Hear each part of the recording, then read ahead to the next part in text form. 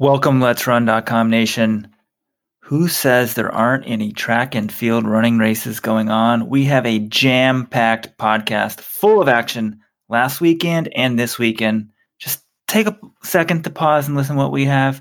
This weekend in Valencia, we've got the marathon of the year outside of London, and we have two Americans going overseas to take on the best. Jordan Hasay in the full marathon, Emily Sisson targeting the American half marathon record. We have the Sunset Tour Big Time Pro Track Meet in LA. We have the unofficial high school national championship where Sydney Thorvaldsen and Bryn Brown will square off. And this past weekend, we had the Delhi Half Marathon where $99,000 was given away on the men's side and the women's side. Extremely fast times by Yelmsworth Yohawe and Amador Waligan. How was that for those names, guys? Took home the wins in 64.46 and 58.52. We had Kilian Jornet going for a legendary ultramarathon record and ending up in the hospital. Michael Calipariso has stepped down as head of the NYRR. We had a marathon in China with 9,000 people in it. And of course, what is more likely to happen in 2021? Rojo breaking 25 for 5K or Jonathan Gault getting a girlfriend? Welcome, everyone, to the podcast. This is a jam-packed week, and next week, a couple of weeks from now, we will have the Marathon Project as well. So surprisingly, in a year that's had very little or less track and field action than normal, December is shaping up to maybe be the most action-packed month of the year, at least since. Well then, you forgot about October. We had the London Marathon, we had the World Half Marathon Championships, we had the World Records in Valencia. I mean, October was the month for me, but December's going to be pretty good. I'm a little worried though, watching these events live, which I would like to do. It's not very conducive for an East Coast person like ourselves because this track meet in LA, the races don't start. The good races are like after midnight Eastern time on Friday and Saturday night. And then the Valencia Marathon, half marathon, they start 2 a.m. on Sunday morning. So I think I'm going to have to be pounding Red Bull. I don't drink coffee, so I don't know how I'm going to get through it. But to watch this stuff live, I'm a little maybe I shouldn't be complaining about this, that we have some great action. And Robert's like, oh, why do you even care? I won't even watch this stuff. I'll just talk about it on the podcast next week. But I don't know. That's my one little mini complaint. How dare you, Jonathan? John's trying to make me sound like the grumpy old man. It's official, folks. And we are going to talk maybe at the end of the show, which is more likely, me breaking 20 flat for 5,000 or Jonathan getting a girlfriend. But clearly it's going to be me breaking 20 flat because John is an official and old journalist. Like John acts like that the meets should be designed just so that it's like the old track and field news guys. Like if the meet's not presented so that they can watch it perfectly, from the finish line with no, then it shouldn't exist at all. That's not what I'm saying. These races in Valencia are in the morning local time, which obviously makes sense for a marathon. I'm just saying it does make it tough for me personally. And most people won't have sympathy for that, but I'm just saying it's going to be late nights, early mornings around Let's Run Boston HQ. And what marathon was at night? Well, it makes sense. Shutting down streets during COVID. Can't we shut down streets in the afternoon? That'd be better for TV watching, everything. I feel like we should have more marathons in the afternoon or at night. I mean, personally, as a runner, I would have been a lot better with that. Yeah, I remember the 2004 Olympic Marathon was in the evening, and I thought it was really cool, them running into the old 1896 Olympic Stadium at night. I do think, and Rome as well, 1960, I think there's some cool photos of that. So I'm in favor of more night marathons, but no, Valencia, we're so glad that this is actually happening. Guys, all right, I have a few facts to throw at you about Valencia because it's actually pretty insane how good this field is. So how many athletes do you think are entered who have broken 2:08 in the marathon? 20 for me. Women or men, John? Men. What? Men, Weldon. Sorry. Pretty good, right? Pretty good. Yeah. Oh, we can discuss female place kickers in Power 5 conference. Oh, no. I think Robert might get fired for that one. No, the answer, Weldon, do you have an answer here? 20. 25 is the answer, which is phenomenal. There are 35 people who have broken 2:10. 44 people have broken 2:12. I mean, even compared to the Olympics, these might be like record-setting depths. This has got to be a record, right? I have to assume. I ran the numbers. I compared it to like the World Marathon Majors. So we've been tracking the World Marathon Majors, the depth of the entrance since the start of 2017. I said there were 25 men under 2:08. The most for a major in that time period since the start of 2017 is 15. So It's pretty crazy, but you've got a few unique circumstances here. One of which is obviously all these athletes want to race. Many of them missed their spring marathon. There's really only London to run in the fall. And then the other situation is Valencia is putting a shitload of money into this race. So I was going through the media guide. What do you think their budget for this race, which is elite only, half marathon and marathon? What do you think the budget is? Well, isn't the normal elite budget for for a major about $2 million? So I'm going to go with $2 million. $2 million? Where'd you make that up? That seems high. I was going to ask, are they having prize money because of COVID? So I guess I'm wrong about that one. Oh, they have prize money. $1 million. Does this count appearance fees or not, John? I think it counts everything. But $6.4 million. What? The budget for this race. Yeah. What do you mean? I went on the on their media guide and it said this is the race budget. And maybe it includes staging the race, that sort of stuff as well. But it is elite only. But their number is 6.4 million. Now I was talking to Manuel Patella, our friend from Spain, who helps organize this, and he told me that's only if all of the world record bonuses are paid out in the half marathon and marathon. If you subtract about 500,000 euros, if that doesn't happen, but it's a ridiculous amount, and $5.6 million of that is coming from the Trinidad Alfonso Foundation. Which I always say, our model for the sport, we need to have an eccentric billionaire to fund some of these things. Well, that's actually why Valencia has turned into, it calls itself Ciudad del Running, or the City of Running, is because there is a Spanish billionaire named Juan Roig, who has essentially poured his fortune into this foundation, Trinidad Alfonso Foundation, named after his mother, I believe, that sort of promotes sports and wellness and stuff and big events in Valencia. And the foundation has put in $5.6 million for this event. And I think pretty much every cent of that, Manuel told me, is from Juan Roig himself. We got to have this guy on the podcast. This is amazing. This is really amazing. And this marathon is somehow not considered to be a major, yet the Abbott World Marathon majors, New York, Chicago, who else, John? Berlin, just punted on the year. So Valencia. And Boston. Boston didn't have a marathon either. Yeah. Amazing. Absolutely amazing. So I don't think our viewers, our listeners want to hear us talk finances. They want to hear us either break down this week's action or last week's action. So where should we begin? Should we stick with Valencia or should we? Yeah, let's go Valencia, because I think, we have a mostly American audience, though hello to our international viewers. So, Weldon, you want to jump in here? Yeah, speaking of mostly American audience, everybody needs to go sign up for the Virtual Marathon Challenge. We got the Marathon Project, December 20th in the United States. It's going to be the biggest marathon in the United States this year. And you can sign up and race virtually, support your favorite American pro. Go to the marathonproject.com to sign up today. You can do a 5K, 10K, half marathon, and full marathon, and the Mileage Mania Challenge. You can do 4 virtual races, get a half zip as well, and join your favorite pro American runners team. Rojo, are you gonna come out of retirement for this? I'm not sure if I'm ready for a marathon quite yet, but I don't know what. You don't have to be an American to sign up. You could be overseas and sign up for this virtual challenge. Maybe you won't get the half zip shipped to you, but no, I think everyone can do it. That is one of the things that Ben Rosario, who was on the podcast last week, was saying is it's worldwide.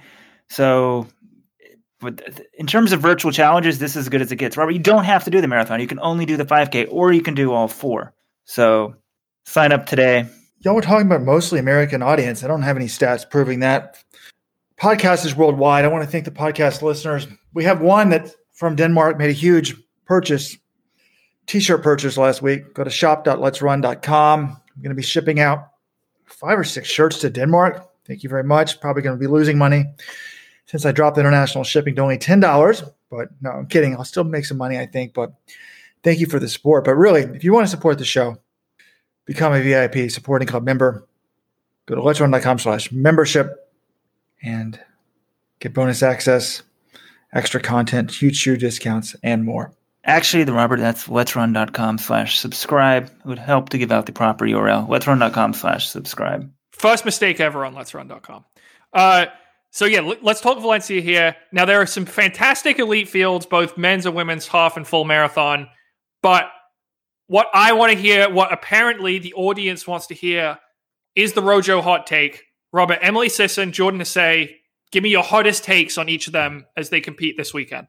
My hottest takes? I was sort of not really told I'd be asked to just give a random hot take about. Well, all right, your opinion. I mean, it doesn't need to be hot if you don't have a hot take, but I want to know, what do you think? Jordan Hasay's running the full marathon. This is her first one since the trials. She hasn't had a good marathon since Boston in 2019 when she was third. Emily Sisson's running the half marathon. Her coach, Ray Tracy, has said she wants to get the American record, or that's the goal is to run 67 flat, the half pace. The half marathon record is 67:25 by Molly Huddle. Do you think she gets it, and how does Hasay do? Well, normally I would be very excited about Emily Sisson. I think she's great on the roads. I think that American record is there for the taking. But I'm a Debbie Downer. A little bit down about everything. $6 million, but God's not listening. The weather forecast is not good. You guys know I'm obsessed with the weather. We're looking at like 17-mile-an-hour winds. When I checked dark sky this morning when I woke up, literally the first thing I did was roll over on my bed, grab my iPhone, hit dark sky, Valencia to see what the weather was. That's dedication, people. Not only that, at 4 a.m. when my son woke me up, I called Let'sRun.com stat wind guru John Kellogg because he happened to send me an email at 4:05 a.m. I asked him a question to analyze the wind, how much it would impact the times. He had sent me an email and I had some questions about it, so I can talk about it on this podcast. But I'm excited. I guess my hot takes are I'm very excited that Emily Sisson appears to be doing well. She's in good shape. Ray Tracy's talking big. Ray's not a BSer. Ray Tracy, the coach at Providence. I remember when he said that, when Emily was in college, he's like, look, she's made for the marathon. And so I think anyone who is playing the Let's Run podcast drinking game can drink right now, because anytime Emily Sisson comes up, Robert will guaranteed say that anecdote. It's like a broken record, John. I was thinking the exact same thing. Thank you. Do you guys think that everyone listens to every word of every podcast? That we have new listeners all the time. And anyways, unlike Molly Huddle, who did not view as like a born marathoner, she's a born marathoner. She's run pretty well. What did she run? 2:23, John, in her debut at London. Is that right? Correct. And, really struggled in the trials, but is clearly more of a rhythm runner. So flat course would do well for her. But with the wind, I'm a little bit worried she's not going to break 67. I think it's like 25 because, there's probably not many people going to be running that. There's not going to be a group of people running that pace for her to sort of get with, to break the wind. That is a good point. The wind hurts someone who is not running in a pack more than it would if she was going up front with, I think they're billing it like sub 64. I don't know if they're actually trying to break 64 minutes in the half, but I think they're going to be at world record pace, or at least 65 flat, sub 65 pace. And Robert's talking about what a great marathoner she is. This is a half marathon. It's not a marathon. John's got the story here, though. She's been doing some crazy workouts. 24:37 for 5 miles, 4x2 miles at 5:05 pace. It actually doesn't seem as impressive to me as the 5 miles straight at 24:37. But 5-minute pace is what, 65:30. So she's got some room to spare off that 67:30. So, you can almost go, 5:09 pace. So her workouts indicate everything is on target for this thing. I think, again, it's coming to, can she essentially solo this? Who's she going to have to run with? And the wind. And can we even go there? I don't know how good the New Balance shoes are. Are their cheater shoes as good as everybody else? Although I guess Molly Huddle broke the old record in the old shoes. But she's Saucony, just for the record. I wasn't implying that she was New Balance. I was just saying she did. Oh, yeah. She ran the existing American half record in traditional racing flats, not the new super shoes. So, but I guess that shows that this record could be done regardless of the shoes, so it maybe doesn't matter. But it's just something to factor in because we can't evaluate things how we once could. Yeah, I mean, Sisson, she ran 67:30 in Houston last year, and that was, I just think, a year later, she's been training really well. Ray Tracy told me before that race, he thought she could challenge the American record, and she pretty much, she has 5 seconds off it. This time he thinks she's in better shape and that she can break it. So I think, normally I think Robert is a little sensational, but 15 mile per hour winds, it could be more. That is pretty serious. So I think if the wind maybe dies down, she's got a shot. If not, it could be a little tougher. I think she could still do it. if she's going out to run 67 flat and the record's 67.25, she might have some wiggle room. But I think if you're going to put me on the spot and make a prediction, I'm going to say she does get it. But if she doesn't, I think it'll be because of the wind. Probably my best marathon. My best personal best is right around 60. I don't even know what it is. It's like 67.03 or 67.13. So Kimberly Sisson may soon be faster than yours truly. Wow. What about Hasay, Robert? What do you have to say about Jordan Hasay? Well, this is one reason why you want to join the Supporters Club, because Supporters Clubs have a article. Well, we have an article up for you guys and gals that John published yesterday on Jordan Hasay. John has texted with Paula Radcliffe, her coach, and after reading that article, I started to get nervous about Jordan Hasay's chances. So this is for giving early access to the VIPs. I think we're going to open it up to everybody else the day before the race on Saturday morning. But, I don't know, John. I mean, I guess you didn't actually speak to Paula, but you texted her, right? I mean, but the quotes are pretty direct. She's sort of saying, I want Jordan just to have fun out there. I'm not giving her a time goal, which to me means I'm lowering expectations. So I don't know. It's been a tough 14 months for Jordan Hasay. I mean, her coach was banned. And then, what other struggles has she had since then, John? Yeah, I mean, she's been injured essentially since start of 2018. She's been pretty much nonstop. Like, she had to drop out of she had to DNS at Boston. She withdrew on the eve of that race. Then she had to withdraw from Chicago before that race in 2018. Chicago last year, she dropped out with a hamstring injury, and then that ended up leading to a back issue at the trials. She wasn't ready for the trials. So to me, like, it does seem like a pretty hard reset here. She has a new coach, and she took a bunch of time off the trials, just trying to get healthy. She has dropped her mileage. So to me, this race, like, if she can get out there, finish it, and run, pretty. I know saying anything under 2:30, it's kind of ridiculous for someone who's a 2:20 marathoner, but I think if she can get out there and maybe get a solid effort, like somewhere between 2:25 and 2:27, just take one step forward, that's going to be like, if she just make it through one marathon healthy and build up healthy, that's kind of what it seems like would be a good outing for her. Let's cut through the crap. Weldon, over under, what is a decent time for? Well, before I get to that, Weldon may not have read the article. I mean, first of all, I was acting like everything in the last 14 months has been bad. It's not been bad, right? She got third. Didn't she get third in Boston in 2019? She did that, and that's the talent. Like, if you're betting, wait, was that before Salazar ban or after? That was before the Salazar ban. Oh, okay. With the COVID last year, I'm getting confused. Well, the other thing, Robert, here is, though, she ran this half marathon tune-up in Oregon. She only ran 74.27. That did not go well at all. Then Paula said afterwards they actually found out, she hadn't been feeling great going in. They had some stomach absorption issues. They think they've figured that out, but they're trying to not put any time goals on here. I just think if she can kind of get through it healthy, and then you move on and you say, okay, in the spring I guess there isn't a marathon next spring. I don't really know, but then you say, like, 2021, that's when we start getting times trying to go after the old Jordan Hasay. This one, I think, is like, can she just stay healthy for like a 1 year period of time? John's out for the participation award, it sounds like. Weldon, can you give us an over-under? I've done an extensive message board post in the VIP forum, because I'll share with everybody here, where I've given out my F through A grades. But Weldon, before I reveal that, what do you think? I just feel like there's not going to be any B's or C's in this one. I just feel like it's going to be an F. Wow. I don't know. I don't see how she bounces back and has a good one, because do we see her being conservative? I mean, let's rewind a little bit. If we go before Chicago, so I guess that's Chicago over a year ago, so Chicago 2019, we had heard she was in really good shape. She barely made a 5K. Drops out of the trial since then, has this 74-minute tune-up. Like, what indicates things are going well? So she wants to go out and have fun? I don't know. So I hear you guys talking about 2:27. 2:27 would be terrible for her initially, is what I thought. But then I started reassessing. 10 seconds a mile in a marathon is close to 4.5 minutes. 20 seconds a mile is 9 minutes.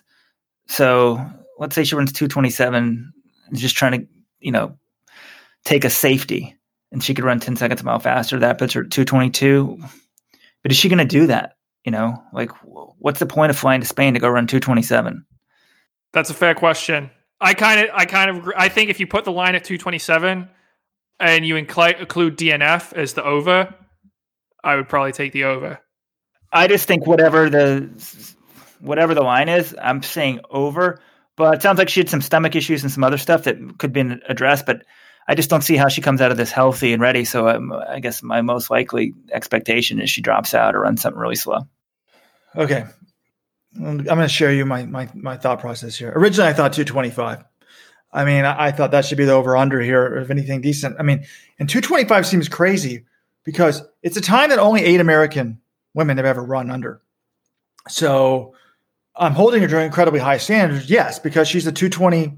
Oh, she's 220, 50 something. So basically a 221 flat marathoner. So the way I was thinking about it is, shouldn't you be able to run within 10 seconds of a mile of that, even if you're not in good shape? It's like a 13 flat runner running 13:30. So that didn't seem, I said, let's give her 4.5 minutes, so 2:25:30.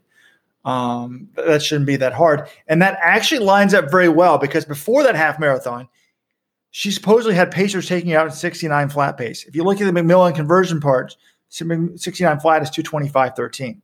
So that's kind of what I was thinking about. Then I read the Powell article. I'm like, okay, that may be too ambitious. Let's add 15 seconds a mile to her PR, which would be about 6.5 minutes in the marathon, which would take you about 2:27:30. So anything over 2:28 to me is not even worth. Well, are you counting the wind here, Robert? Well, that's the thing. I said, I don't need to see that time. I want to see that type of equivalent performance based on what other people run off their PRs. And I don't even need to see the finish. I would like to see her. Originally, when I said 225, I want to see her run 225 pace for 20 miles. If she blows up, I don't care. But now my new grading system, anything over 230 is an F. 228 to 230 is a D. 228 to 225:30 is a C. 225:30, 223 is a B. Anything under 223 is an A. Some people may think that's harsh, but it's not harsh. If you come within, she comes within 4 minutes of her personal best. I'm giving her a B. It's 10 seconds of a mile. All she got to do is come within 10 seconds of a mile of her PR, and I'm giving her a B. All right, Robert, prediction, and let's move on to the rest of these races because there's some studs here. Well, my prediction would be certainly over 225. I'm afraid it's going to be she shouldn't have any problems running 74-minute pace. I'm going to say 227. Okay. So we do have, we've spent a few, maybe 20 minutes on the Americans here, but there are some fantastic elite fields in the half and full marathon, and I can't get to everyone because it's just ridiculous. But to me, there are a few interesting storylines. One, in the men's race, do we get a guy, emerging as a challenger to Eliud Kipchoge, or, is he Eliud Kipchoge? I still consider him the greatest marathoner in the world, but he did lose. He was only 8th in London in October. And there are some guys who have built up quite a resume. I mean, you've got Lelisa DeCisa. He's won Boston twice. He was the 2018 New York champ. He was the world champion last year. He's running this race. And then you've got Lawrence Cherono, who's the reigning champion at Boston and Chicago. Now, if you put Boston, Chicago, and I think he's got the course record in Amsterdam, and then you add a win at Valencia over this incredible field here for Lawrence Cherono, I mean, you could make the case he should be the guy right now, given Kipchoge lost his last race. So that's going to be interesting to me, is to see who wins that men's race, and can Cherono kind of grab the event by the scruff of the neck. John, I'd like to know who else is in this race, but without a doubt, to me, if Cherono wins this race, he's the number one marathoner in the world. I'm not saying Kipchoge can't beat him, but come on, that'll be four wins in a row. Amsterdam 2018. These are his last 3 marathons. 204.06 win in Amsterdam. 205.45 win in Chicago. 207.57 win in Boston. I guess Boston was before Chicago. So, I mean, and those were sprint wins. So we know he has a sprint finish. And he'll have won 4 big marathons in a row. Now, no one wins 4 in a row except for Eliud Kipchoge. But Kipchoge is significantly older. I mean, Cherono's 32, Kipchoge 37? Kipchoge's 36.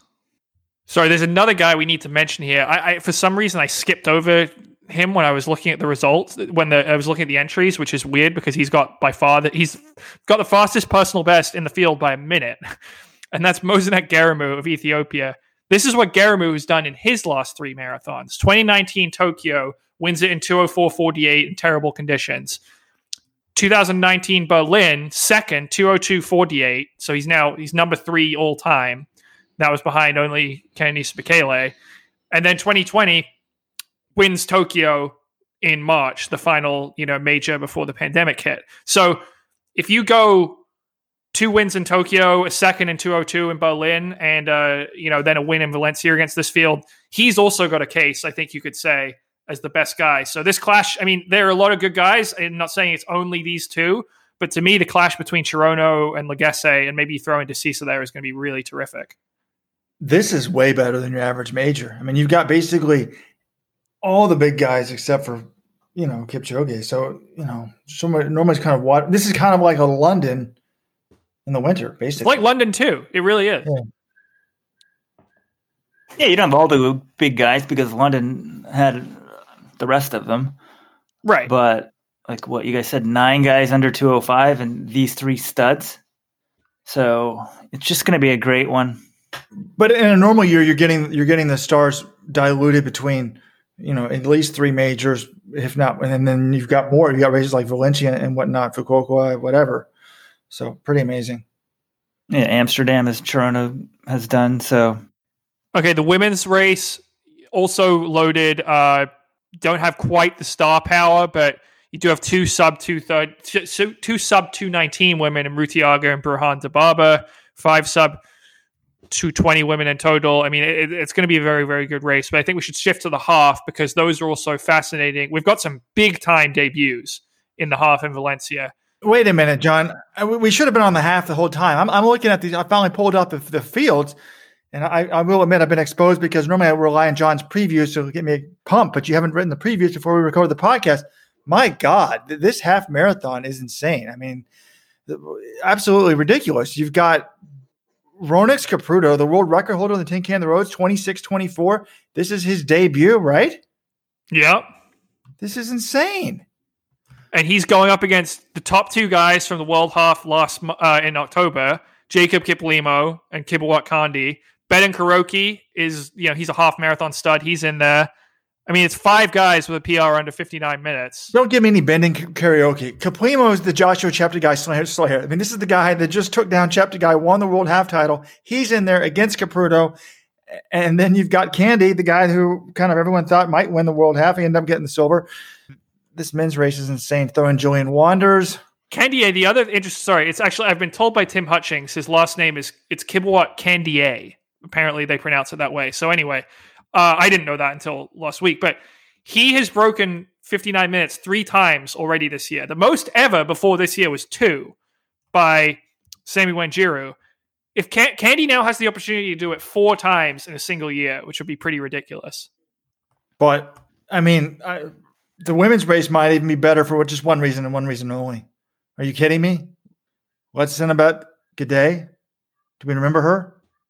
Author of, she obviously broke the world record in Valencia just 2 months ago in the 5,000. Yeah, this is her half marathon debut. Half marathon debut. And amazing. Robert, are you just expecting a world record here? Because if you remember, a year ago, she authored what we have called the greatest distance running performance of all time by a woman in saying the 15K world record.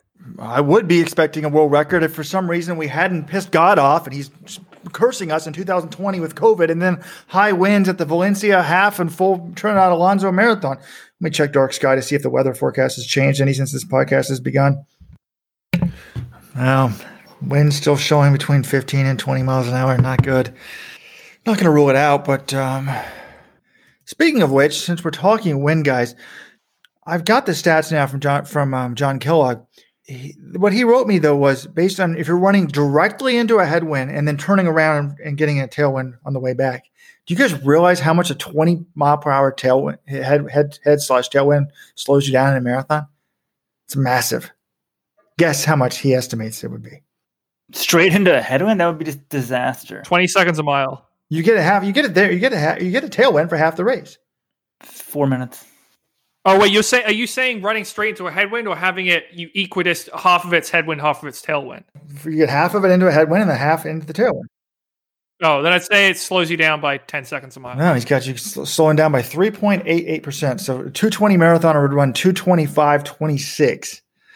And but it's not linear. So a 15-mile-an-hour headwind would take you from 220 to 223. So that's the 2.5% slowdown. 25, it goes up even more. It's 5.47%. So it's 220 to 227. How does he calculate this stuff, Robert? This guy used to train all the time in Waco, Texas, which is perfectly flat and very windy. So he would just run out and then come back, and he did a lot. Now, there's a lot of... So it's based on just like him running his runs, or disclaimer at the bottom. This assumes the wind speed is an official one taken 10 meters above the ground level. Do you know that the reported wind, like when it says it's a 20-mile-an-hour wind, that's what he's going off of. But when you're actually running, it's not a 20-mile-an-hour wind, because the official wind recordings are 10 meters above the ground. And when you're running, the wind speed is normally just about 74% of that, according to John. Oh, that makes sense, because when I go to football games, it's windier higher up in the stadium than it is on the field, I assume. But anyway, one other thing about Valencia, Gonzebe Dibaba is also running. She's come out of hiding to make her half marathon debut. So, she's the world record holder at 1,500 meters, and she's run pretty fast in the 5K as well, 14:15. So be kind of curious to see what happens there. Is this a women's only race? I mean, they're doing a separate start? I don't think so. Okay, because the women's only world record is going regardless of the wind conditions in my book. That is a 105.34, or excuse me, 105.16 now by Perez Jepchirchir. And so the mixed gender world record is pretty quick, 104.31 by Ababel Yashananoe. These Ethiopian names are so hard. Well, I will say that the two winners in Delhi this weekend, and maybe we'll get to that next, those are among the more difficult Ethiopian names I've ever seen. I think Amdawork, Walalegan, and Yalamzurf Yahualor. I mean, those are pretty tough. I don't even know if I'm getting them right. Oh, and well, then one other thing. Perez Jepchirchir, you mentioned her, world half marathon champion, women's only world record holder. She's also in Valencia. She's running the full marathon. So it'll be interesting to see if she can translate her success to the full there. Yeah, you guys sort of glossed over this full marathon saying, because there's two women under 219, Ruda Aga and Berhane Dibaba. I guess Jepchirchir is making her debut, or is this her debut, John? Is that what you just said? Not her debut, but she is running. She's run, I guess 2:23.50 before. So, but maybe she's a different caliber marathoner now. I mean, they're all good, but like to me, of the four races in Valencia, that's the least interesting, even though it's full of studs.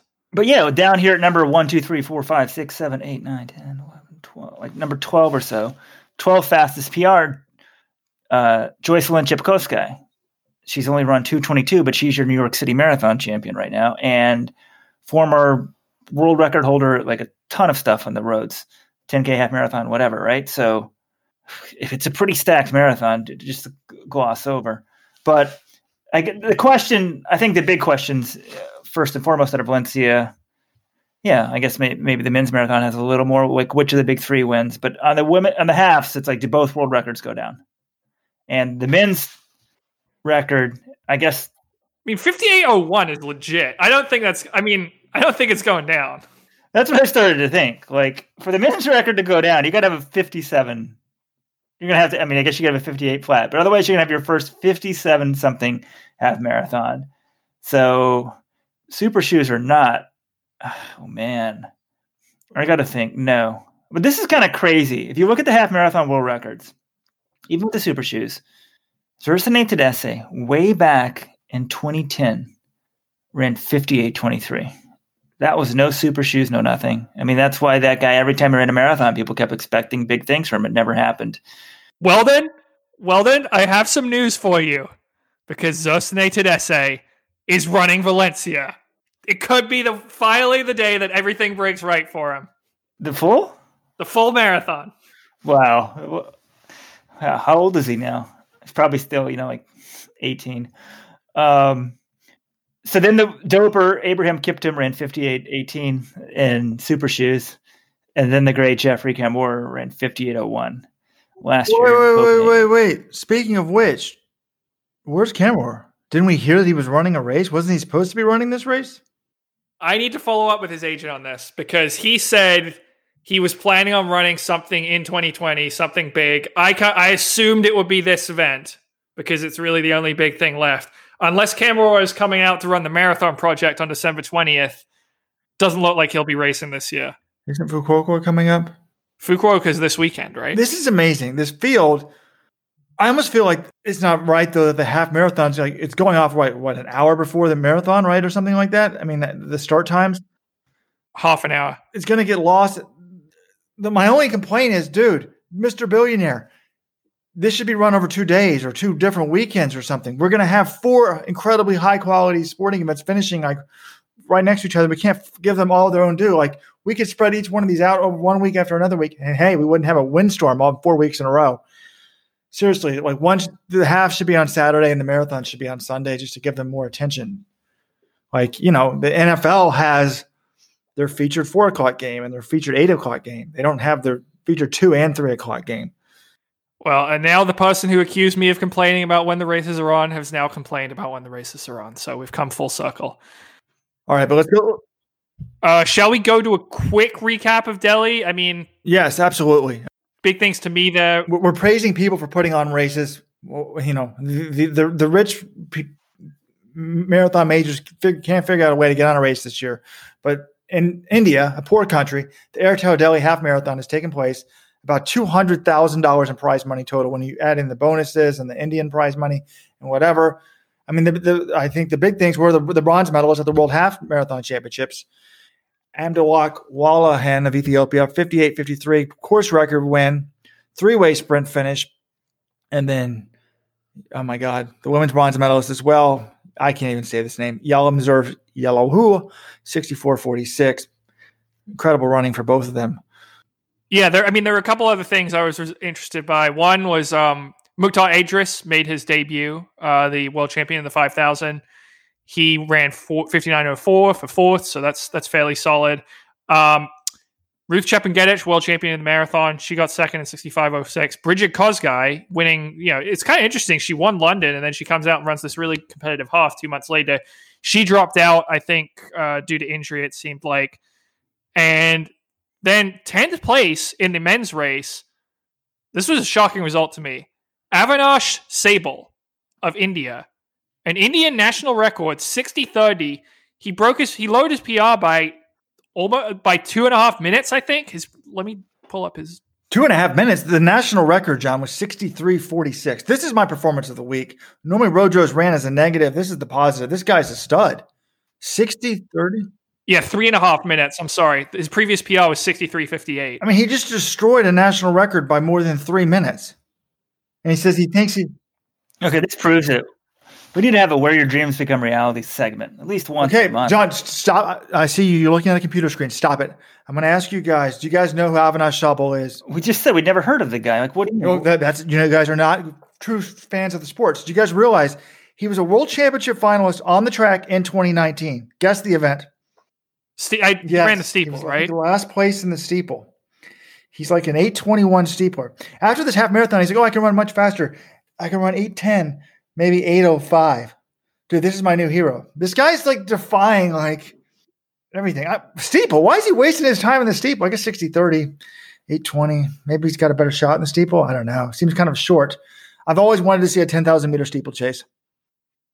Okay. I guess I haven't, but I think, steeple, he made the world championship final. I mean, what's he going to do on the road? 60:30, that's fine. I mean, he'd be really the best for India. That's still like 2 minutes behind the most competitive guys in the world. But to me, I've got to say, watching this, I was shocked because normally in these broadcasts, they'll show like the leaders and then they'll cut back, they'll show the finish. They'll cut back to the top, like local athlete. Like if it's in England, the top, Englishman or something like that sort of thing.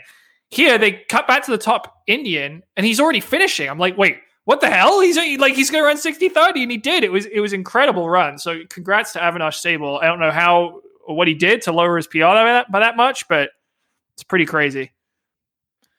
I mean, he's pretty confident because I guess the Indian records aren't very good. I was sure that I was going to break a national record at whatever event I competed in next.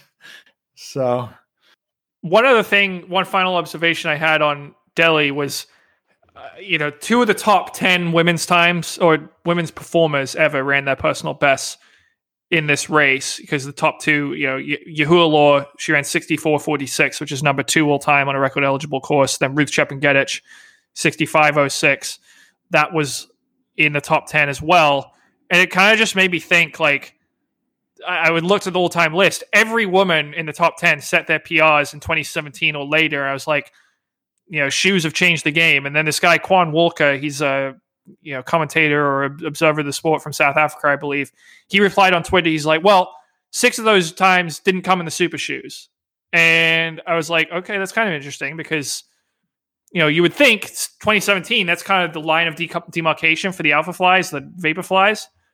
And he's actually no, 6 of these times came in the Adidas. But I don't think that totally rules out that the shoes are changing the game, because if you look at the top 3 times of all time, 64-31, 64-46, 64-49, all 3 of those did come in the vapor flies or alpha flies, and all 3 of those have come in 2020. So, okay, you can still run fast in the half, but I think it's a combination of 2 things, and the shoes are definitely one of those factors. Yeah, the shoes are definitely making a difference. Slightly shifting the goalpost a bit, making things differently. I'm looking at Race Results Weekly. It's got the Delhi top 20. Then I'm scrolling down because there's a couple of marathons that took place in China, and it's time for American marathoners to start raising their expectations. Like the Nanjing Marathon, 4 Chinese men undertook. Yeah, 208. The other news of note for me during this COVID era was the Toray Cup. This is the Shanghai International Marathon. And it took place. The winner was only 2:12. It's probably warmer weather. I'm not sure. But this race had 9,000 runners during COVID in batches of 3,000 each. This is according to David Monti. Participants had to pass a COVID test 7 days before the competition. And then get this, the safety of runners was enhanced with a facial recognition system and a temperature measurement. But we had the Moscow Marathon in the fall with over 10,000 people. So I think the marathon itself had about 9,000, but 20,000 across all the races. So hopefully we can keep showing that, outdoor events can be held safely during COVID, and we can get some bigger races going in 2021, especially with the vaccine. Well, then can you just, I want the events to come back, but can you just please stop with coming up with some random stuff? Do you guys realize there's only been 86,000? Now, I know the Chinese government lies about everything. And I love that quote from David Monti, facial recognition system. Basically the police state knows where everybody is at all times, so they can, figure out who's allowed to run the race. They've only had 86,000 total cases of COVID since the beginning of time. We have over 170,000 a day now in the U.S. So one thing I was talking to John offline was, think about it in the spring. We canceled the NCAA basketball tournament. There was 500 total cases of COVID in the entire country. I would like to know the stat.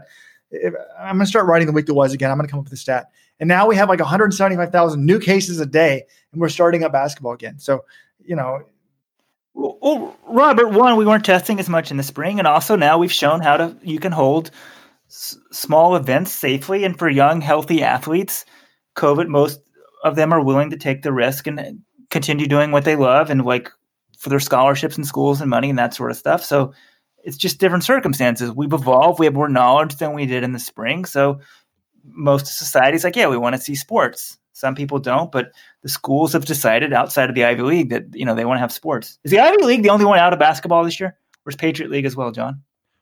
I want to say, I'm trying to think of, in basketball, I'm not entirely sure. I think there are a couple conferences that have canceled indoor track, but I'm not certain on basketball. Shout out to the podcast listeners, by the way. A couple people did email after last week's podcast. The USA Gymnastics Championships were canceled this year, so they didn't have gymnastics. I'm not sure about swimming still. Maybe someone email me, but I'm not good at checking the email. If you know the answer, email me, Robert@Let'sRun. Oh, by the way, if you want to email the show, you can email pod@letsrun.com or call the show 844-LET'S-RUN, 844-538-7786.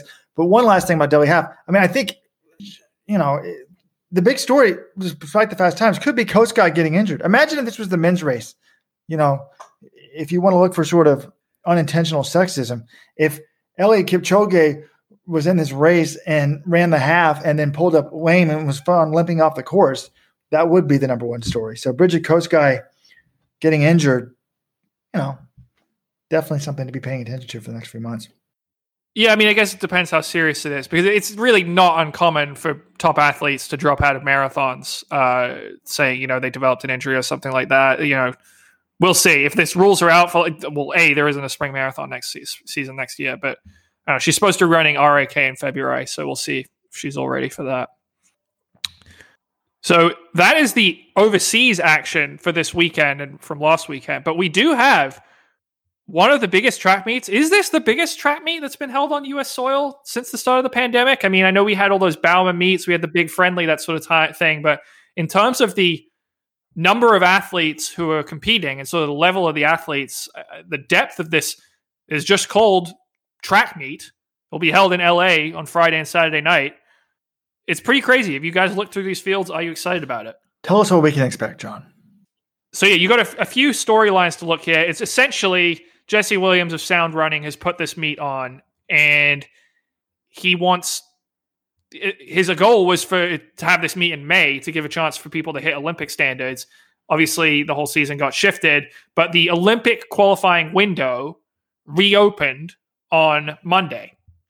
So athletes here, if you want the 5,000 or 10,000 standard, that's what they're going to be going after in the top heats. And there's quite a lot of good athletes going out there and running. Women's 10K, interesting story there. Wayne Kaladi, the NCAA champion in cross country from New Mexico, she has turned pro and joined Under Armour. She'll be making her pro debut in that race. The men's 10K is loaded.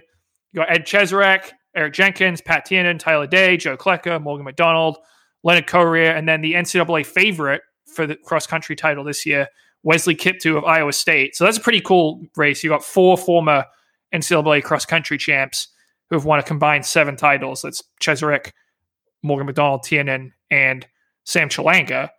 And then the 5K, you've got Drew Hunter, Ben Blankenship, Cooper Tier, and in the B heat, Matthew Centrowitz, who I'm told is not, he's full fit right now, quote unquote. So that's why they're sort of putting him back there, because he's not ready to run, 13 flat, which is his PR. But a lot of fast races across the board, and we should be able to see, hopefully, some Olympic standards. Well, we got the Olympic champion running in the B heat of the 5,000. Now, John was kind of giving Centrowitz a hard time to me on the phone. Didn't he have a tweet last week? He said one of the problems of track and field popularity is that people don't race enough. Isn't that kind of... He did say that, which I found very interesting, coming from a member of the Bowerman Track Club, and the team who basically blew off the entire 2019 European season to hole up at altitude. And, they did come out and run one time trial in the woods, and that was essentially it. But this year, John, they were compared to everybody else, putting on their own meets. I guess they were inter-squad races, but they probably raced more than anyone.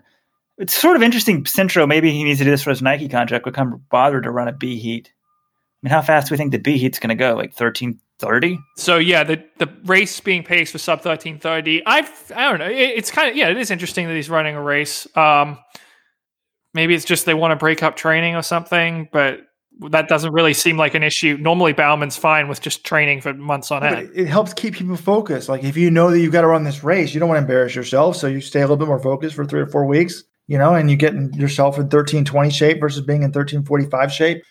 It's interesting though. There's an opportunity for some guys to get a Centro scalp in that race, because we've got Nico Young, NAU's star freshman, the top recruit coming out of high school this year. He's running that race. Casey Klinger, the BYU star, 2-time NXN champion, he's in there. Cole Hawker, the Oregon Foot Locker champion in 2018, who just ran 7:45 for 3K. So those guys are going to be seeing Centro, and they'll probably be licking their chops, and they'll be like, "Oh my God, this is my chance to beat Centro." I'm sure they all looked up to him when they were in college, in high school. Should a 7:45 guy be in the B heat, or should he step up to the A heat? Well, I mean, it's not easy to get into the A heat. It's A heat's being paced for sub 13:15. So what did Cooper Tier just run for 3K? He ran 7:44, and he's in the A heat. So somebody's just ran 7:45 is in the B heat. That's absurd. Yes. The way I see this meet, I mean, so first of all, the IAAF, the Olympic qualifying window opened up yesterday, right? So that's why it's being held when it's being held. And I mean, the 5K, you got Drew Hunter.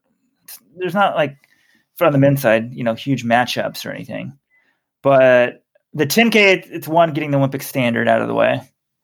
But I don't know. Do we really put too much stock in who wins this race? These guys aren't Olympic contenders. I think it's some guys if they can kind of get to the top to more of an international level. I mean, outside of Cheserek, but as I've said for a long time, Edward Cheserek somehow has to. He's an international guy, but he's sort of competing at this top U.S. level, and I think the focus needs to shift somehow. But there aren't any races for him to do. He's just in a very tough spot.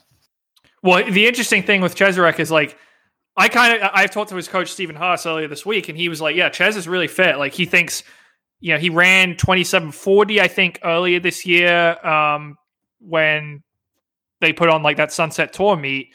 But he was like, look, he he won that race. I think Ches, he's so used to like winning all these races, and he doesn't have a ton of experience just going out there and trying to time trial or run as fast as possible. He's like he's a big competitor, and so he's got a great kick.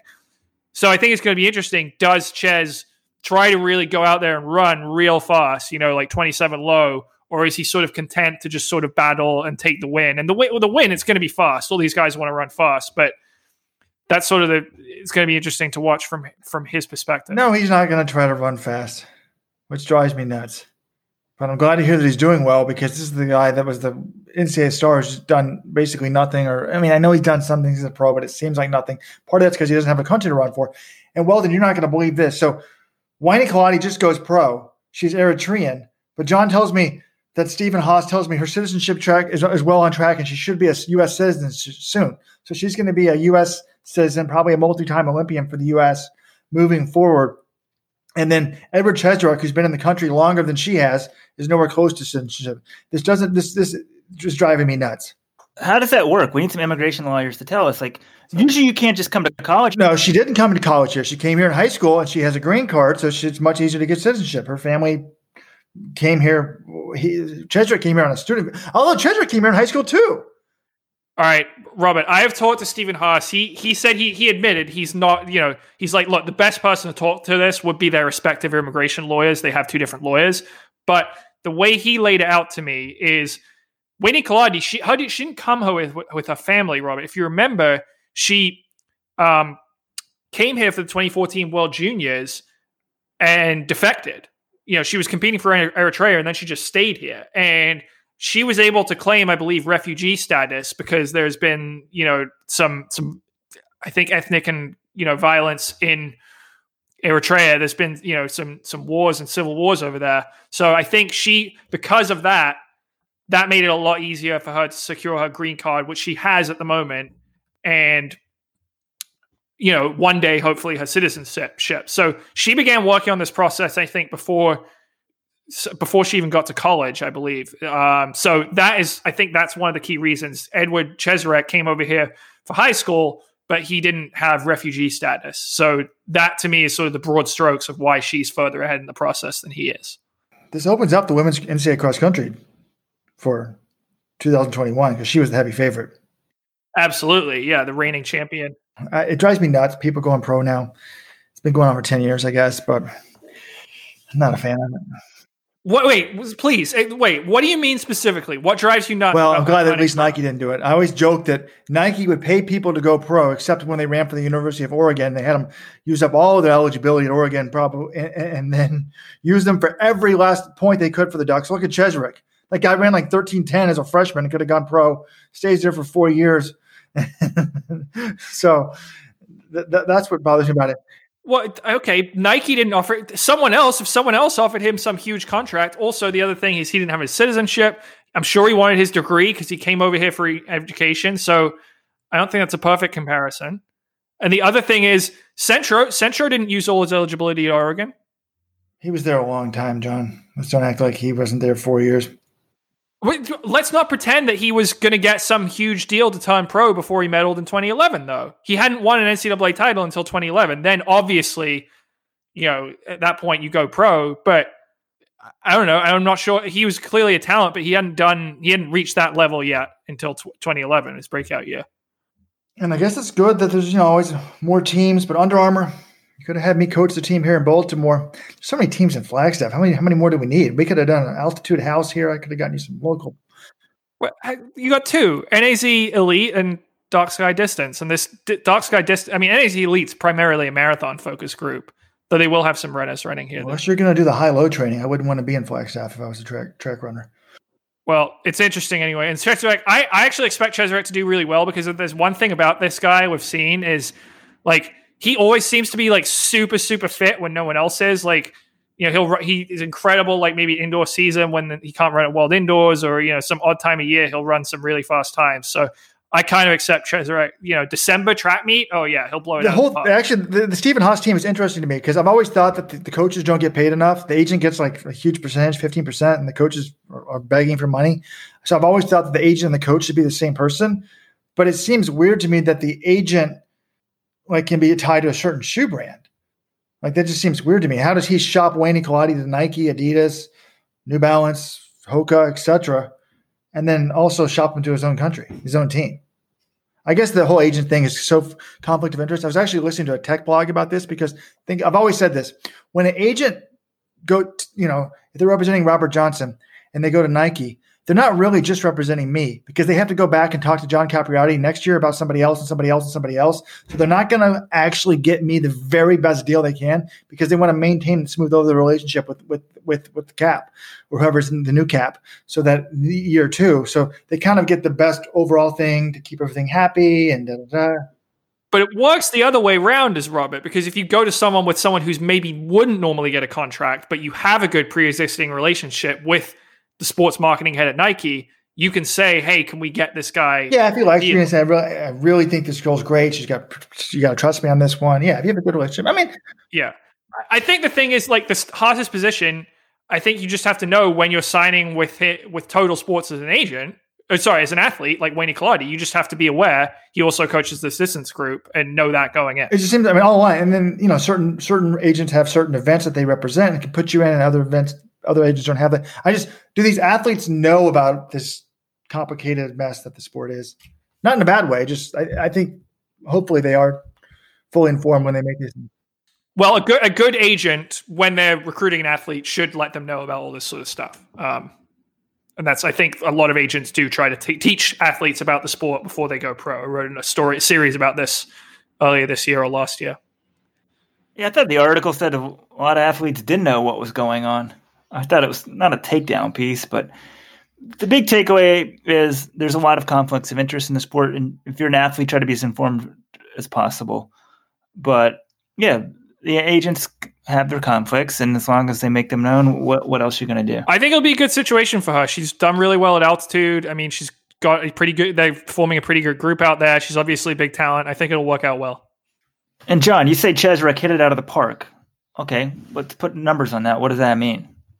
Sub 27? I mean, like, what's the pacing for this thing? Well, the problem is, the pacing, Weldon, is sub 27:30. But I think I discussed with Robert, I think the problem is he going to be willing to get on in the second half of the race and sort of force that pace himself? There will be other guys trying to run fast, so he might not have to do that. I think he could run, knocking out of the park. I think he'll get the Olympic standard, which is 27:28.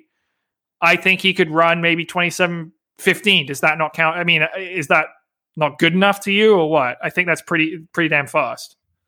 Yeah, it's fine, but I don't know. It doesn't change my impression of Edward Cheserek. Yeah, and when I see these 27:15 10,000s all the time in Japan, I'm like, why do the people even bother to run them? It doesn't move the needle for me at all, other than getting the Olympic qualifying. Speaking of Japan, John lied. He said we're done with their national competition. This Friday, Hitomi Nia, the national half marathon record holder, is going for the national 10,000 meter record in Japan. She should destroy it. So look for that. There's just so much. This December is actually going to be way better than your average December. Normally December, nothing goes on. This December is going to be amazing. And one thing that didn't happen, though, last week was these turkey trots. Most of them were virtual, but I have great news to report, folks. The world's oldest and most continuous road race, the YMC Turkey Trot in Buffalo, New York, has been run for the 125th consecutive year in person. It's never been canceled. They only let 125 people run it, but it did go on. So congrats there. Did you guys see that the Manchester, they ran their race virtually? Did you guys see what Mark Carroll, remember him, the NCAA star, former NCAA star for Providence, Irish Olympian, 1303 guy, 350 miler. I think is he the head coach on the BAA now? Correct. So he's the head coach of the BAA team. Did you guys see what he ran for it's like 4.5 something miles. It's virtually 48. Guess what pace he ran? This is guy's basically my age. He's 1 year older than me. 5:20 pace. 5:05 pace. Very impressive, Mark. Making me look bad. Wow. Well, he also made you look bad during his own career in college and as a professional. So I guess not really much hasn't changed. I guess that's an excuse for you, Robert. He was way better than you to begin with. So how you expect to compete with him now in your advanced age? If we're going to talk about my fitness, John, we got to go into the topic that someone brought up in the subscribers forum. I don't even know what the discussion was, but someone just randomly says in there, "Hey, what's more likely to happen? Robert breaks 20 in the 5K, or Jonathan Gault gets a girlfriend in the year 2021?" What do you think, John? I mean, I hope it's the latter, but I'm just going to say right now, this is my excuse. Has there ever been a harder time to get a girlfriend than during a global pandemic in the United States specifically? And certainly in my dating life, it's been tough. This is it's not an ideal situation.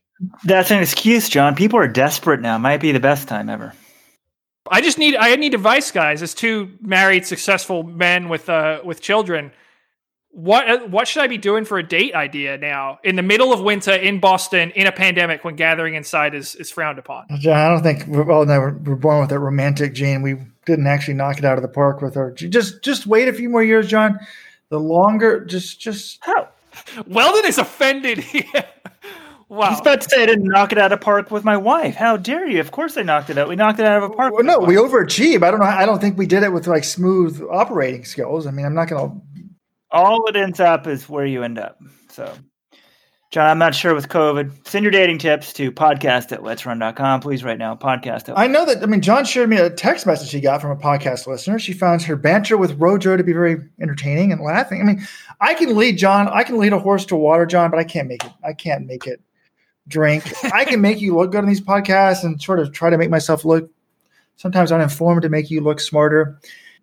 Hold on. Try to make myself uninformed. Yes, that's definitely what you do. It's all about the ratings, John. It's all about the ratings. All right, do we want to talk about this NYRR business? Michael Caparazo, the president and CEO of the New York Roadrunners, he's out. I don't know. He's forced out. Forced out is probably the correct term here. It doesn't say officially. They haven't said he's fired, but it seems pretty clear that the board wanted him gone after this investigation. I mean, there's been allegations of sexism and racism that, white men are paid more and promoted more quickly than the people of color or women. And it did seem like a lot of people were fairly, well, I don't know if a lot of people is the right word, but there's been this group, Rebuild NYRR, and they listed a lot of demands. And that first demand was Michael Caparazo be removed. And now he's been removed. So what do you guys think about that? I don't have a lot to say about it because I don't know a lot about the specific allegations. It seems a little strange to me that there was all these allegations, but then I guess when people leave, they never say what was true and what wasn't. But I just think in this day and age, you've got to be, very cognizant, particularly in a place like New York. I mean, everybody should be. You should not be prejudiced. You should not be discriminating against people. Diversity is a good thing, and you better be very aware of that. That being said, I got to chuckle about one thing. I did see one of the allegations was though that one person complained that they were told to take a picture of a minority at an event. So they're trying to show the photos. I mean, all companies do this. You look at any advertisement in America, and they generally have like people of different races, and they make sure that everything is diverse. So someone was told to make the picture look diverse, and then that was a complaint that was sort of fake diversity, I guess. Which isn't that what every commercial in America is? Yeah, I don't know. It'll be interesting because I think the report that's going to come out, and this is going to be private. So it sounds like change needed to be made in terms of, is it Caparazo? I always get his name wrong. So in some that's way, right. Good job. It'll be good that he's gone. I mean, Weldon Johnson says it's good that Michael Caparazo has been let go so that he can pronounce the CEO's name. The next CEO needs to have a nice name like Smith or Johnson. I'm wrong. The woke brigade's going to come after me now. I'm in trouble. But I was texting a friend of mine who's a non-runner, and he's like, "Hey, have you seen this?" And then I texted him. His wife's a runner, and he was kind of asking me about it. And I guess my take was originally the Rebuild NYR group, they got what they wanted. I mean, this was their primary goal. So you could say that's a success. And at first, like, their allegations were so over the place. Some things seemed very serious to me, and some just seemed like they're just way woker than I am. I mean, they make it like, do you guys use the term Latinx? Is it Latinx or Latinx? I've heard it both ways, but I've also heard like most Hispanics don't use that term. Like, Latinx, BIPOC, all these. I guess I'm kind of looking up some of these acronyms and figuring out half the stuff what it says. Some of the stuff seemed very trivial or just way woke, or like, oh, they said something nice about the police, and I'm like, oh, like, what's wrong with cops? But then some of the allegations seemed pretty serious.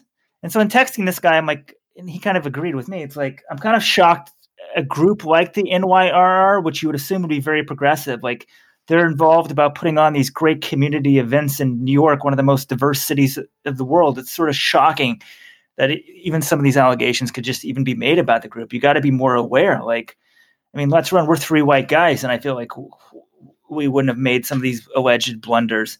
And it's a pretty soft exit, it seems like. There's quotes from Michael. Maybe he wanted to move on. And some people are like, well, does this mean it's true? And then other people are like, look, if you're the CEO, sometimes you just need a fresh start and you need to go. So hopefully the NYRR can, emerge stronger from this, because it's one of the most important groups in running the United States.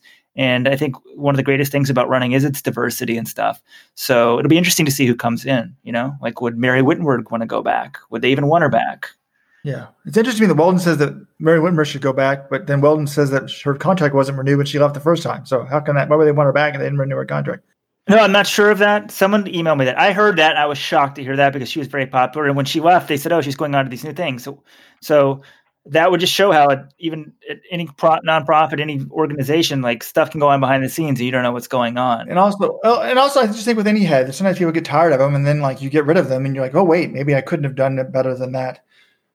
I think it was probably hard for anyone to be the CEO, because think about it. You're going to have a lot of disgruntled employees when you fire a bunch of people because of COVID-19. And then you also had the George Floyd protest. So it's a very sensitive time racially. So the police obviously are an important part of New York Roadrunners putting anything on all of their events. But it may have been tone deaf to say something that they supported the police. Anyways. Yeah, my big takeaway sounds like, I don't know, change needed to be made. So. Yes, I mean, this shows that the NYRR board they've taken these allegations seriously. They want to be committed to moving forward and improving the company. They think the best step to do that is to get rid of Caporaso, and hopefully this results in a stronger NYRR moving forward. Yeah. All right. Real quickly, we also have a talk at the end with Nick Cordes. He's the cross-country coach at Lubbock Christian. He's a former Hanson Brooks runner. He's a former World Half Marathon runner like me for the United States. That's like this C team for United States running. Nick and I share that in common. And he's putting on I got to get the name right. I believe it's the High School Cross Country National Invitational. Is that right, Weldon? That's right. That's this weekend in Lubbock Christian. And it's essentially the Women's National Championship or Girls National Championship for high school girls. We don't have Jenna Hutchings, but we have Sydney Thorvaldson, who dominated the Indiana NSAF meet, and Terry Hote winning by like a minute or something crazy. She's racing Bryn Brown, the Texas star, who ran a crazy 9:39 3,200 meter last year. I mean, I'm all proud of my high school time, and I ran a 9:35. So, I mean, this is Mary Kane territory. And there's a thread on Let's Run, talking about this now, saying like these girls are better than Caitlin Toohey. And you've also got the third placer from Foot Lockers last year, the Foot Locker West champion. I mean, it's stacked on the women's side. You've also got a little team competition. So I talked to Nick for the final 10, 15 minutes of the podcast. Do you guys know Nick is married to, be curious, this name, John, Lee Daniel? It's weird. When you text me that name this morning, I was like, that name sounds familiar, but I didn't know why. Can you please tell me who she is? Yeah, and this is interesting because you kind of forget some of the connections. Before Sally Kipyego, she was the Texas Tech star. She's the first NCAA champion at Texas Tech. She won an NCAA, I think, 10K and 5K title at Texas Tech. And do you guys know who her coach was at Texas Tech? Yeah, Dave Smith. Oh, I was going to say that. Yeah. Wow. Like, I just totally forgot. How did Texas Tech have good runners? And now it makes sense. Was Dave wasn't coaching Kipyego then, was he? No. Yeah. So, but that's sort of fascinating. And Nick's other claim to fame, him and Lee got married on the Today Show. They had like a contest for it was like their 10th anniversary of weddings or some huge deal on the Today Show. And like couples across the country submitted things, and then they went through these like challenges for weeks to be the final family that won the contest and got married on Today Show. And I assume got a great honeymoon and stuff. So Nick and Lee won this thing. And it's kind of funny when you hear them talking about it, because Nick said Lee was telling him to lose certain competitions because winning the competition didn't mean you won the whole thing. You weren't selected. It was just all done by vote. And they're like, we don't want to look too competitive. So, well, what a strategy. And she's the women's coach at Lubbock Christian. So it's kind of crazy how this thing went about, because essentially Nick, like when the Foot Lockers and NXN got canceled, I said in Let's Run, it's like, hey, somebody should try to put on a meet. And he emailed me, and it's like, I was like, yeah, well, go for it. He's like, we have a great course, a 9-hole golf course. We want to try to put something on. I said, go for it. And just from that thread, and then they got the word out, and everybody signed up, and they got these great girls. And about a month ago, he wrote me and said, hey, COVID's picking up. What do you think? But they have a safe way to do this and stuff. So I'm excited that these high school kids are getting to compete this weekend. Absolutely. The one thing I wish we could have Jenna Hutchins there, the first woman high school girl to break 16 minutes on the 5K. That's the one thing it's missing, but I do think it's a great meeting opportunity otherwise. Yeah. I mean, if she was there, it'd be even tremendous. But John, especially in today's era of 2 high school national championships, you never get all of the stars at the same meet. So right. 2 of the 3, and then I think 3 of the probably top 4 in the country right now are there, or 3 of the top 5. So it's great on the women's side. And you got to go to Lubbock, Texas. It's not the easiest place to get to. All right, gals and gals. Well, one thing we didn't get to talk about, but I will link to my article in the show notes. Probably the most popular article of the entire year in Let'sRun.com. Written by yours truly. John wastes all these times in these investigative pieces. I know what the mass is like. Ultramarathon. This is more than the Chepta guy story, really? I don't know. We'll see about that. Kilian Jornet, the ultramarathon, the mountain and ultra guy, tried to take a crack at the 24-hour world record and ended up in the hospital after less than 11 hours of running.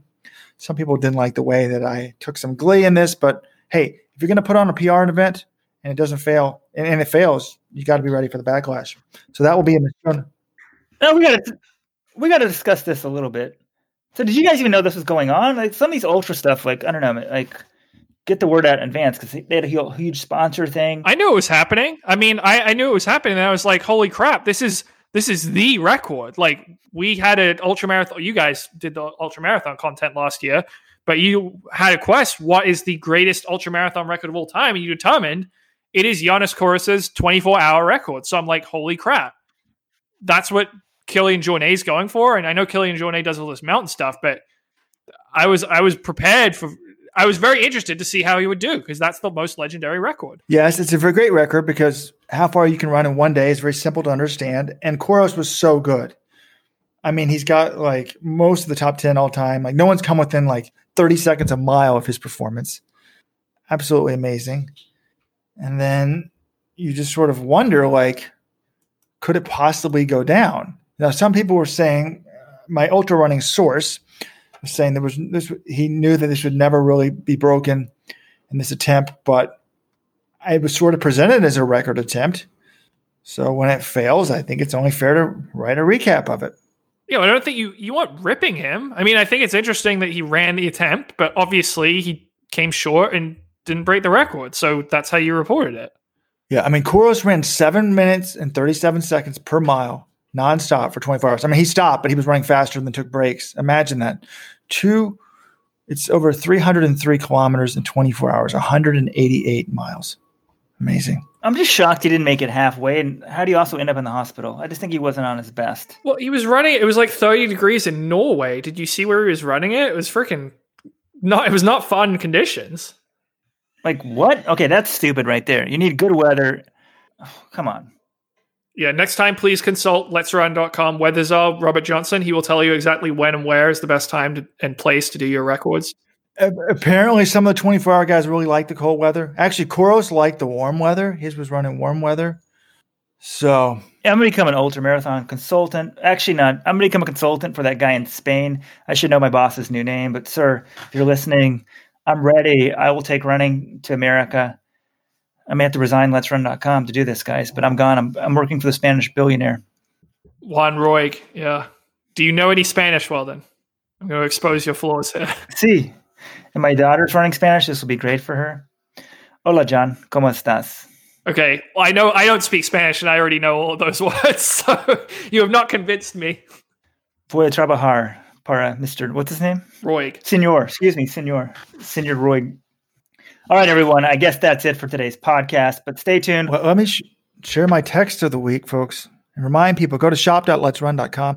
Our 15940 asterisk t-shirts were released last week. I only made a very limited number of these, so I'm not going to – you can have like a collector's edition. And I got a text about this saying, I'd say the 15940 asterisk shirt is the – Can you describe the shirt, Robert, what it looks like for people who may not know? It's like our GOAT shirt. If you haven't seen the GOAT, it's a GOAT, stands for greatest of all time. It says 15940, referencing the Eliud Kipchoge marathon.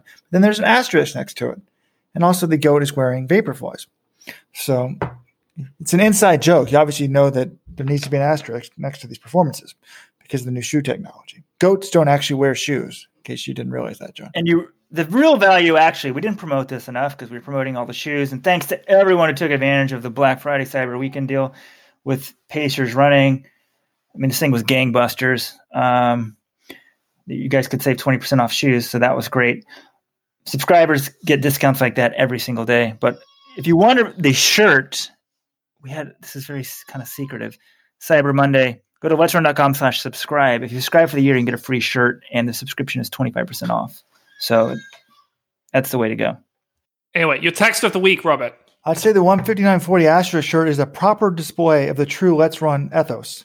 Discerning, critical, sometimes intellectual, and often wryly humored, all with an underlying and undying love for the sport's soul. Good work. I think that's Let's Run in a nutshell. I agree with the man or woman, whoever sent that. I think that's Let's Run in a nutshell. John assuming it was a man and then correcting himself real quickly.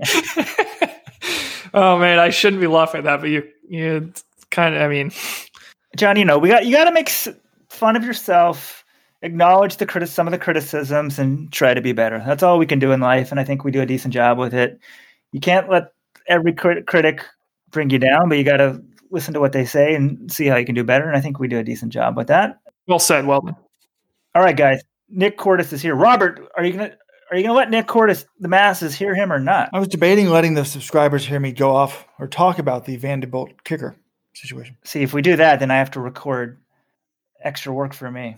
Okay, Nick Cordes for everyone. Subscribers, we will be talking about the Vanderbilt kicker. And also, there are Title IX implications if football is viewed as a co-ed sport, but I don't think that's going to happen. But it just sort of also shows the interesting, and this gets into the debates about intersex athletes, transgender athletes, Title IX. People think all these things aren't related, but it's very interesting how we treat sex in sports and football as well. So, all right, here's Nick Cordes for everyone, and Robert's discussion of Sarah Fuller will be at the end for subscribers. Everyone, we're joined by Nick Cordes. He's the cross-country coach at Lubbock Christian University in Lubbock, and he's putting on the high school cross-country national invite this Saturday in Lubbock, Texas, and it's turning out to be as close as we're getting to a national championship. We've got a tremendous matchup on the women's side. Bryn Brown, the Texas hero who ran a 9:39 3,200 last year, is racing Sydney Thorvaldsen, who crushed everybody at the XC Town USA Meet of Champions. And we have Abby Vanderkoy, who was third at Foot Lockers last year, Mia Barrett, the Foot Locker West champion last year, a ton of people. Nick, you can tell us all about the meet. Welcome. Hi, thanks for having me. Yeah, it was. We're excited. The weather actually looks like it's going to be pretty good. Cool, but low winds, and it should be a fun race with how stacked the women's field is in the top end, and the men's field's got a lot of competitors from all over as well that have done really well this year. Our course is it's not hilly, it's not overly challenging, but there are some little undulations and little things that a true cross country runner is going to be able to really excel at this kind of our kind of course. So yeah, in the beginning, this was just a concept when the two major races shut down, when Foot Locker and NXN shut down. I forget which one shut down last, but I hadn't heard the first one shut down. When that had happened, I'd already know at that time that we had already probably hosted that time 30 or 40 races on our course this fall. And I was thinking, well, certainly we can do something to help out those who are still able to travel and still want to participate at the end of their season. And what you and I had spoke early on in that time frame, and really I took a step back because we wanted to see if that meet in Indiana had just popped up after you and I had already been talking, and we wanted to see if they were going to back their date up to allow the schools from Texas and maybe some of the other states who were finishing up later could compete there. And when that didn't happen, we decided to move forward. And since that time, obviously, there's been a lot of other races in different parts of the country that popped up, which was really good for the high school athletes that were in positions that could still compete and wanted to compete. When we wanted to make it official, basically, there was coaches from all over the country that some that had reached out to me. They had heard through the gossip or through you, or I started contacting some of the top high school runners coaches directly and just seeing if there was interest. And that's kind of how basically all the the top girls kind of all decided to come here. We have this meet this weekend. There's, I think, depending on who you are and what your perspective is, I'd say there's probably 3 of the top 5 runners in the country and the girls side racing this meet this week and signed up for it. So it should be really competitive and just kind of see what happens. Yeah, I'm impressed because you were already putting on the collegiate D2 championships, and you just took this thing and ran with it. Because I was just like you. I saw the high school national championships canceled, and I'm like, well, kids are competing. There needs to be an opportunity. And you emailed me and said, hey, I got a place. Like, I think I want to do this. And then you just took it and ran with it from there. But it's crazy how quick it's come about, because I was looking at emails from you. You first emailed me 1st of October. October 21st, you sort of get it out there. And then real quickly, you got some big commits. And the way the women's season has worked out, too, you've got the matchup everybody wants. So kudos to that. And then I guess the other thing going on, we got COVID everywhere. And you guys have been hosting a lot of meets safely. That was one thing you told me right away. And you have a separate warm-up area and all this other stuff. So we can talk a little bit about precautions. But the middle of November, you wrote me and you're like, hey, COVID's getting worse. What do you think about this thing? And I guess just with everything going on, like, how close did you come to not having this meet? Was that just you being cautious? Has there been pushback from people saying you shouldn't have the meet? Like, how do you handle all of that? Well, I just I always want to make sure we're doing what I can conceive to be the right thing. And obviously different people have different points of view on anything in life that you have an opinion on, of whether it's right or wrong. So yeah, in mid to late November, around the country, things started getting a little hairy, and after talking to you and others, we never got so close that, hey, we're definitely going to do it. But there was definitely a thought of, hey, is this a smart decision? And when it comes down to it, we decided it's an outdoor event. People are going to be masked up anyways, the spectators and fans. It's outdoor in a massively big area where there won't be thousands and thousands of people crowded in with each other. And people have the option to just be safe, and you can travel safe. You can make smart decisions if you know that you're going to be around family at Christmas.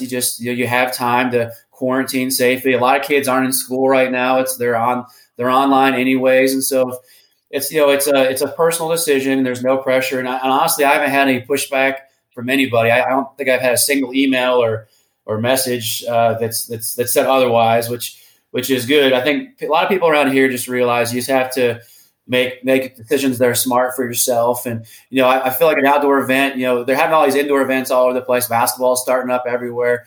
Colleges are playing it.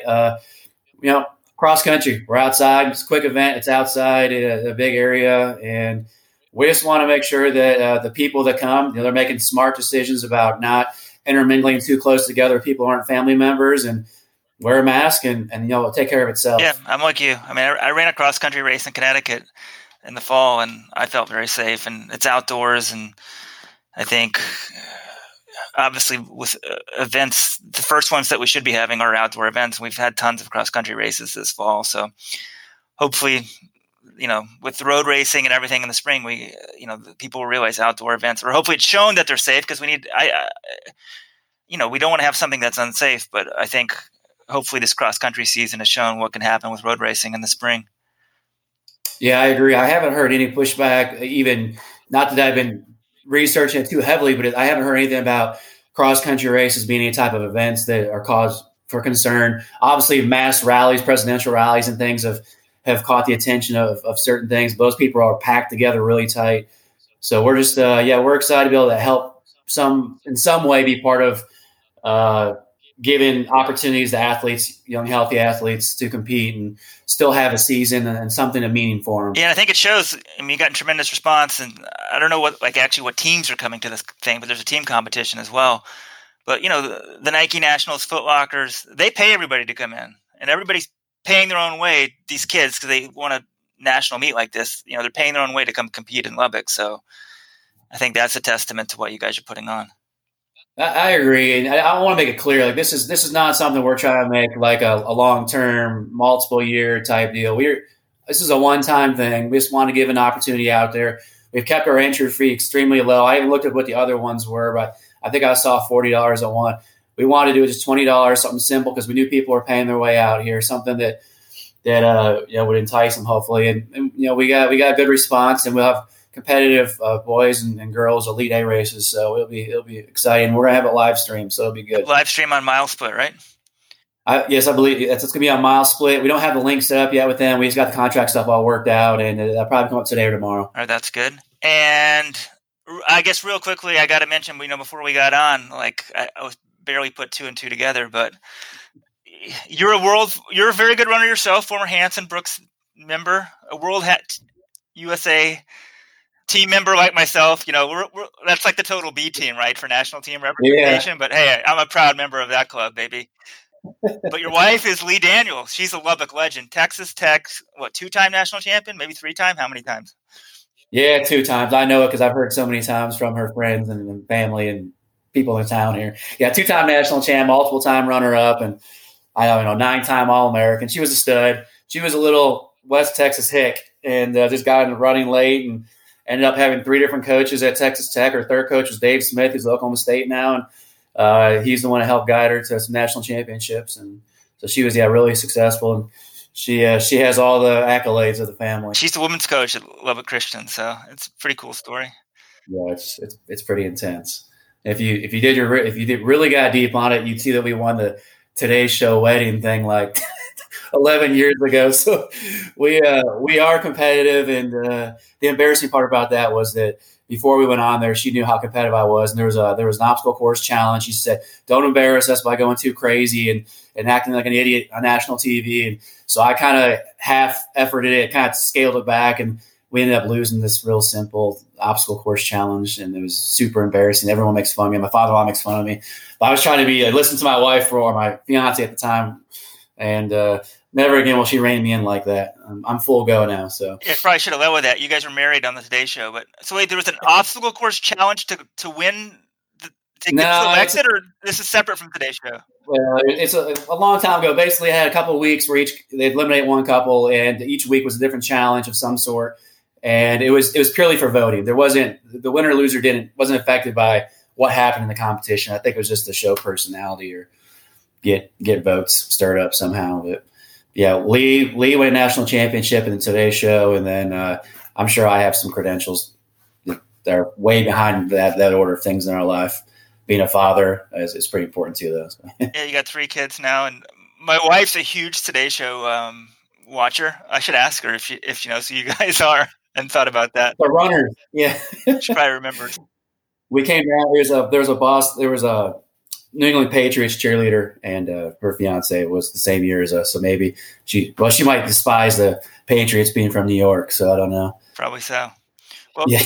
You guys need to build a powerhouse at Lubbock Christian, and then or that can be your accolade. So good luck with that. There we go. Yeah. Good luck with the meet. We have a brand new track facility this year, and we got new sprint coach, throws coach, and jumps coach for the first time ever this year. So we're working towards being as competitive as possible. Good luck, and thanks for joining us. I know you said you had to rush off to a early morning athletic meeting, so Correct. Thanks for your time, Will. Yeah, thank you.